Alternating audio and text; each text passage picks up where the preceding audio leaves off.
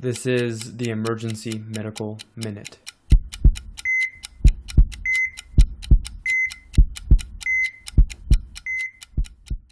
Cyclic vomiting, one of our favorite patient complaints, right?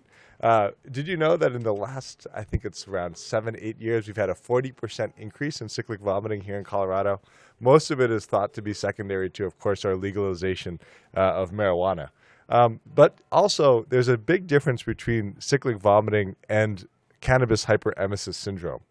So I think that sometimes those things are confounded, but they're very, very different diseases. And one of them, people smoke a lot of marijuana or consume a lot of marijuana, and you actually store marijuana in your fat. So when people get under stress, they actually release all this marijuana. It leads to a secondary intoxication. And you have two THC receptors really in two places. One is your brain, and those are anti-nausea THC receptors. So if you activate THC1 in your brain, it actually decreases your nausea. And then you have THC receptors in your gut. And those are paradoxically kind of pro-nausea THC receptors. They slow down your gut motility. They cause nausea and vomiting. And for some reason, they think with these cannabis hyperemesis syndrome, that when you release those from the lipophilic stores, they actually affect the gut motility more, and that way they get more vomiting. So for cyclic vomiting itself, there's a few different things that it's associated with that I did not know about before, and a few different treatments we can actually use for cyclic vomiters, which we might not be using currently. So does anyone know the disease process that it's associated with? No? It's actually migraines. So there's a big relationship between migraines and then also cyclic vomiting.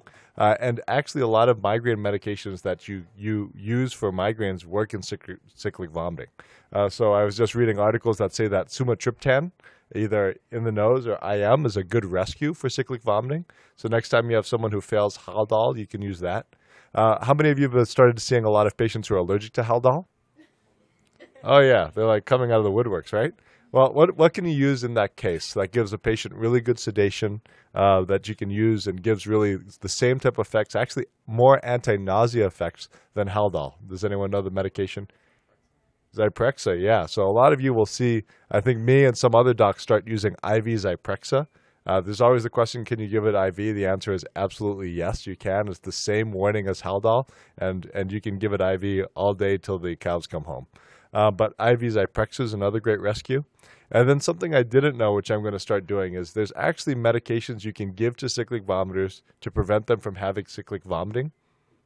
Do you know what those are?